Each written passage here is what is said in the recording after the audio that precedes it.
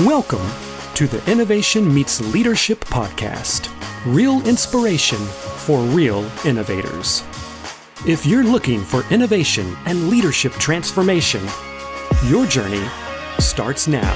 Welcome to the Innovation Meets Leadership podcast. I'm your host, Natalie Bourne. Well, guys, guess what? We are now in season 4 of the podcast. If you can believe it, we've recorded over 111 episodes, and we're in over 70 countries. Today, I want to welcome Ethiopia to the list of the 70 plus countries listening from around the world. Well, today, my guest is Matt McBride. Matt is the CEO and co-founder of Mend. It's an enterprise patient engagement telehealth platform designed to help healthcare organizations scale their practice and care for more patients.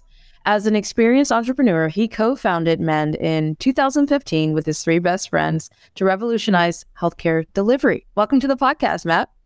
Yeah, Natalie, it's great to be here, and congratulations on 111 episodes. That feels like a lucky number to, well, to thank be a part you. of. Yeah, it's really exciting. I would love to hear, this is really cool. I love your bio, just hearing that you founded this organization with your 3 best friends. So I would love to just spend some time giving us a little bit of a backstory here. Yeah, so myself and 3 really good friends of mine, we had all built and sold other companies, and we had background in healthcare, and so we had some capital to work with to start something and go after something big, and healthcare seemed like a place where we could really make an impact, because I think that was really part of the goal, is to have purpose to what we were doing. And we started to see that a lot of these other industries were being consumed by digital mobile types of experiences, right? You can tap, swipe, and things show up at your house within minutes or hours, and completely changing how we communicate and shop and all these other things. But healthcare was still stagnant in phone calls, paper, fax, show up and wait, and just a lot of experiences that weren't very frictionless. So that's really what we set out to do. We set out to change and use technology to help shape the relationships that patients have with their healthcare organization. And we do that through allowing patients to schedule their own appointments, get email, text message reminders, do their forms easy and frictionlessly, make payments, with just a touch of a button, telemedicine visits, secure two-way messaging. And the list kind of goes on how we're kind of helping healthcare organizations reshape, use technology, but reshaping how you engage in your healthcare with your doctor. Wow, I love the fact that, and I'd love to, before we jump into what you're doing today, I'd love to talk a little bit more about just what were some of the problems as you guys were, understanding and realizing, yes, this particular industry is stagnant compared to some of the others, and what a critical industry, right, that we all need and rely on. So what were some of the value proposition statements that you felt were some of just the grounding principles of, let's start here, let's look at these things first for the healthcare industry? Yeah, good question. I think the first thought was really around customer service, and it seemed like we had really transitioned away from a lot of those companies that you didn't like doing business with, but you kind of you had to do business with them, right? And so customer service was really taking over every industry, and technology, I think, was creating additional levels of convenience. So that was sort of the first thesis that we had. And so we started with an actual clinic. So we had doctors, and then we also had an engineering team that was building tech-enabled experiences. And so at first we kind of thought, well, the only way to fix this is we're going to have to do everything end to end, right? We're going to have to have the doctors, we're going to have the technology. And I think we quickly realized that, you know what, The technology is key. We don't need to compete with all these great doctors that are out there. We just need to enable these doctors, and that the value proposition would be around, patient experience and patient convenience, that would, fix things like no-show rates, compliance, access to care. And we've even seen how it can address, health equity, health equality. So there's lots of different benefits on both sides for all stakeholders involved. I love just kind of the iterative thought that you use to approach this. And it's so important, I think, when, we have a lot of people who listen to this podcast that are entrepreneurs, or they're, either started something or they're getting ready to start something, and how oftentimes what we start with is not always where we land. And I love just listening to the journey of, here's where we started, this is what we've realized, and this is kind of how we grew from that. So talk a little bit now about how you got into just telemedicine, like just talk about the whole role of telemedicine, because you've already talked about customer experience, which is hugely important really in any industry, but then it plays such a big role, I think, specifically in healthcare. Yeah. Just to go back to the point you made too, right? It's kind of hard to figure everything out in a few sheets of paper, right? Sometimes the rubber just has to meet the road. So we made a pretty substantial pivot, and that's pretty common. So, for others out there, I think that are starting something, you have to be prepared to be flexible. But we were always intrigued with telemedicine. Telemedicine was a part of the clinic that we started, and we really felt like some significant percentage of care would be virtual.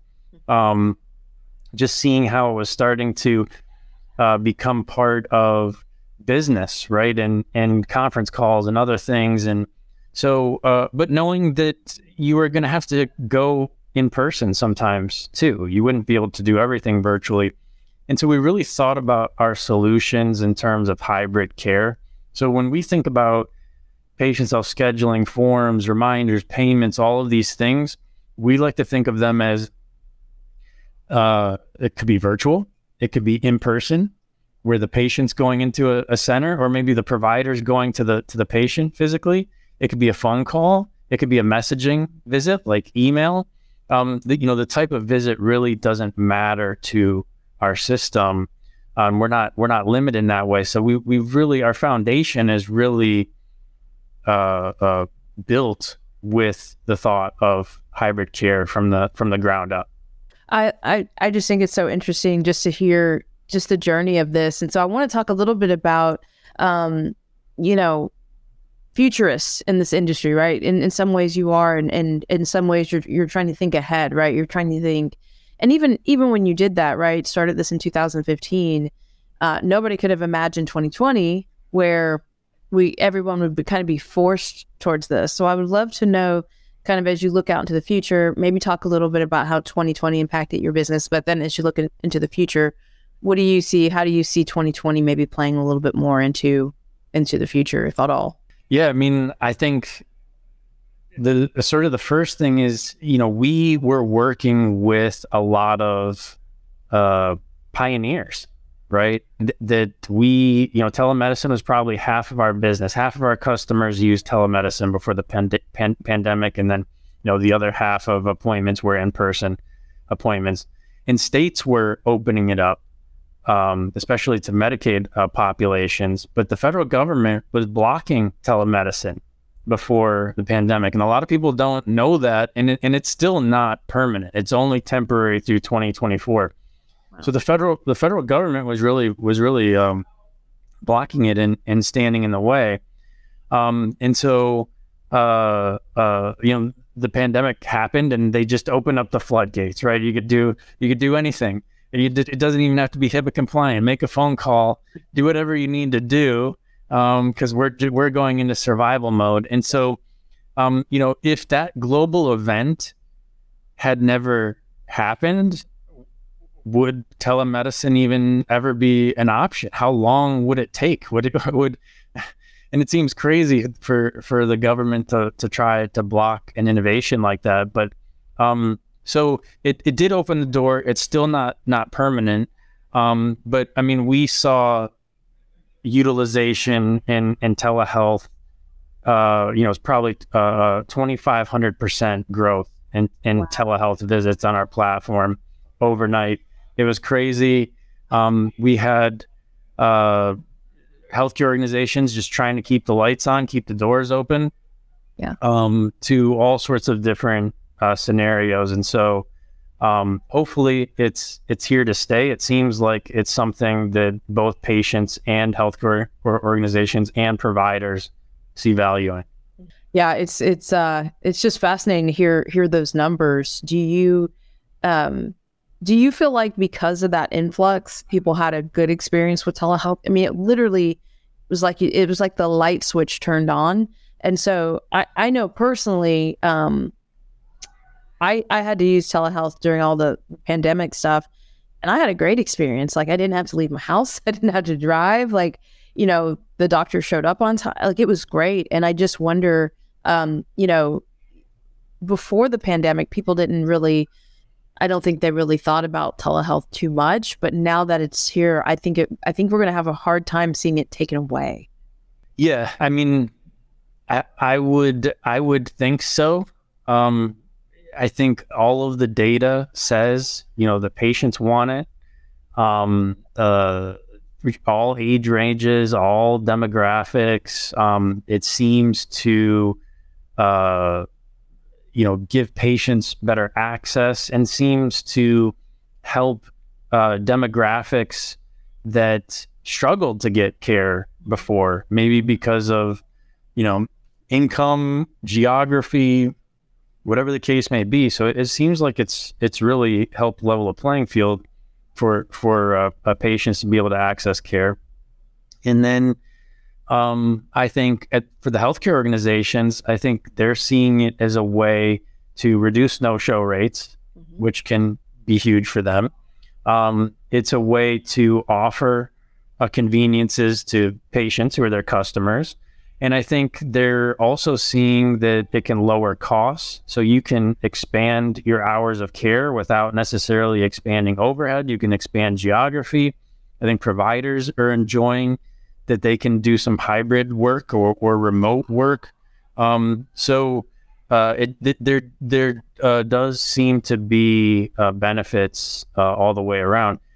But there's still work to do. Right, Congress still has to make it permanent. It's still temporary through the end of 2024. Wow, as you say that, it just still strikes me that that this was not even something that was really offered before 2020. I mean, it feels like something that we as the people need to be pushing for. Talk a little bit about the future of patient engagement, and maybe just the future of the digital patient experience. What do you see coming on the horizon? What are you working on the horizon that is going to further impact this area? Yeah, I think, there's a number of different things. I think, now that the door has been open for audio video, where are we going to go with secure messaging, right? When are we going to be able to email our provider, right? And have that be an acceptable modality for care. I think we're going to see more and more of that. There are certainly cash pay services that are available that, so you don't have to do everything synchronously, right? You can communicate over a couple days. Then I think more and more we're going to see, patients booking their own appointments, making changes, doing their forms digitally, sort of handling all of those check-in processes themselves to, making payments, even having the web camera capture all of their vitals, or maybe other wearables capture all of their vital signs. So you could almost be like you check in 24 hours in advance for your flight. I think healthcare is going to reach that point, right, where you're checked in, everything's ready to go, maybe 24 hours in advance or a couple hours in advance, and then it could happen virtually or in person. And then I think we're going to get into cases where AI is going to solve language barriers, whether that be sign language or other, spoken languages, different languages being spoken between patients and providers. We're going to see, I think, AI handle more and more documentation for providers to solve a lot of these administrative burdens. And then, there'll probably be other tasks that get automated, and other things that providers do that get augmented by AI and these types of technology. So I think bottom line is just we're moving in a path where the relationship that the patient and the provider has is just going to be more and more tech enabled, and hopefully that makes things easier, frictionless, more convenient, more accessible for everybody. So that seems to be the path that we're on. That feels like a very exciting path. I even think about the fact that probably 10 something years ago, I took a work trip with my brother. We were in Italy, and he had to end up going to the hospital, and just how terrifying that was, that he really couldn't communicate with anyone, and they really didn't speak English, and just the capability, right, to maybe be able to communicate through some of these things that you're talking about could just transform even the way we think about, oh no, I'm in another country and I have to go to the doctor, or I have to go here or there. And I had that too. I was in China one time, and I was simply trying to communicate that I needed Gatorade. I think I had like a stomach flu or something, and I got all kinds of things back that were not Gatorade. And the next day I called my friend who was living there, and she brought me Gatorade, and it was called something different in China. But just those little things, right, when you're not well, and being able to communicate back and forth, we kind of, unless we're in that situation, we kind of take for granted how difficult even that cross communication, cross languages, right? And so I think that is a very powerful innovation that we could see in this industry, which is very exciting. Yeah, and healthcare has to account for everyone, because everyone is a patient. Doctors are patients. Everybody is a patient at some point. So we really have to account for everybody. But at the same time, there's a lot of purpose, I think, behind the technology or other work that people are doing in this area. But yeah, I think there's a lot of exciting things on the horizon that'll hopefully benefit us all. That's so cool. I would love to talk a little bit about just a little bit more about your founding backstory. So when starting this company with your friends, I would love to know kind of how you guys decided who naturally fell into which roles in the organization. How did that work? Well, so I had always been more of the tech type person among those friends, and they had really been more on the sales side. So they really helped from a sales perspective and sort of tapping their network from that perspective. And so I handled a lot of the tech pieces, and I have a business background as well. So there were lots of other things that I sort of handled. But then, we built a great team and then filled in all the other gaps that way. But and I think that's usually a lot of times. I think that's how these co-founder relationships play out, right? Somebody's like the sales, they're like the extrovert person, and somebody's like the tech, the tech person. So it's kind of similar for how that played out for us too. Yeah, that's super fascinating. Well, tell people a little bit more, like just give us some final thoughts in this space on just anything you want to say, maybe even to someone who's thinking about starting something, who's in kind of that startup space. What advice or final thoughts would you give them? Don't do it. It's really difficult. So, make sure that your pain tolerance is extremely high, because there are going to be challenges.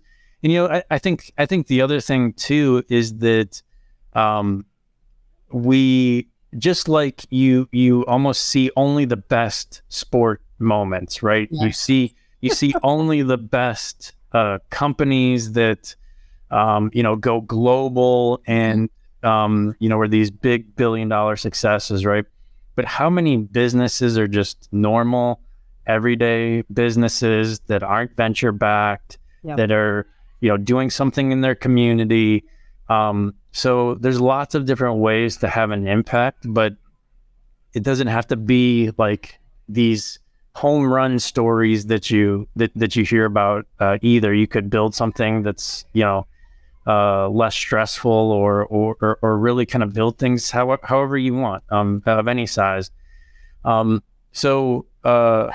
there's definitely going to be challenges, a lot of work. But if there's purpose to what you're doing, it could also be really fulfilling as well. And then, anybody is welcome to check us out at mend.com, MEND.com, and look me up on LinkedIn and reach out anytime. That's so awesome. Well, thank you for your time today. This has been super fascinating, so much fun. And I just want to double down on what you're saying. So many times we do see the highlight reel of sports, but we don't see the hours of grueling practice that it takes to get to that highlight reel. And so I think that you're spot on. Don't, count the costs, right? Look at the building you're trying to build before you go build it, and know that your plans will probably change 15 times by the time it's done. At least. Well, thanks again for your time today, Matt. Thanks for having me. It's been awesome to be on, Natalie. Well, to our listeners, thank you for joining the Innovation Meets Leadership podcast. Remember, don't just get out of the box, break the box and set it on fire. Let's go transform something. Thank you for joining us for the Innovation Meets Leadership podcast. Be sure to subscribe to our show on iTunes. Follow us on Instagram or Facebook at Innovation Meets Leadership, and visit our site at innovationmeetsleadership.com for more innovation resources. Hey, my new book is out, Set It on Fire, The Art of Innovation. Click on the link to learn more. And don't just get out of the box, break the box and set it on fire. Let's go transform something.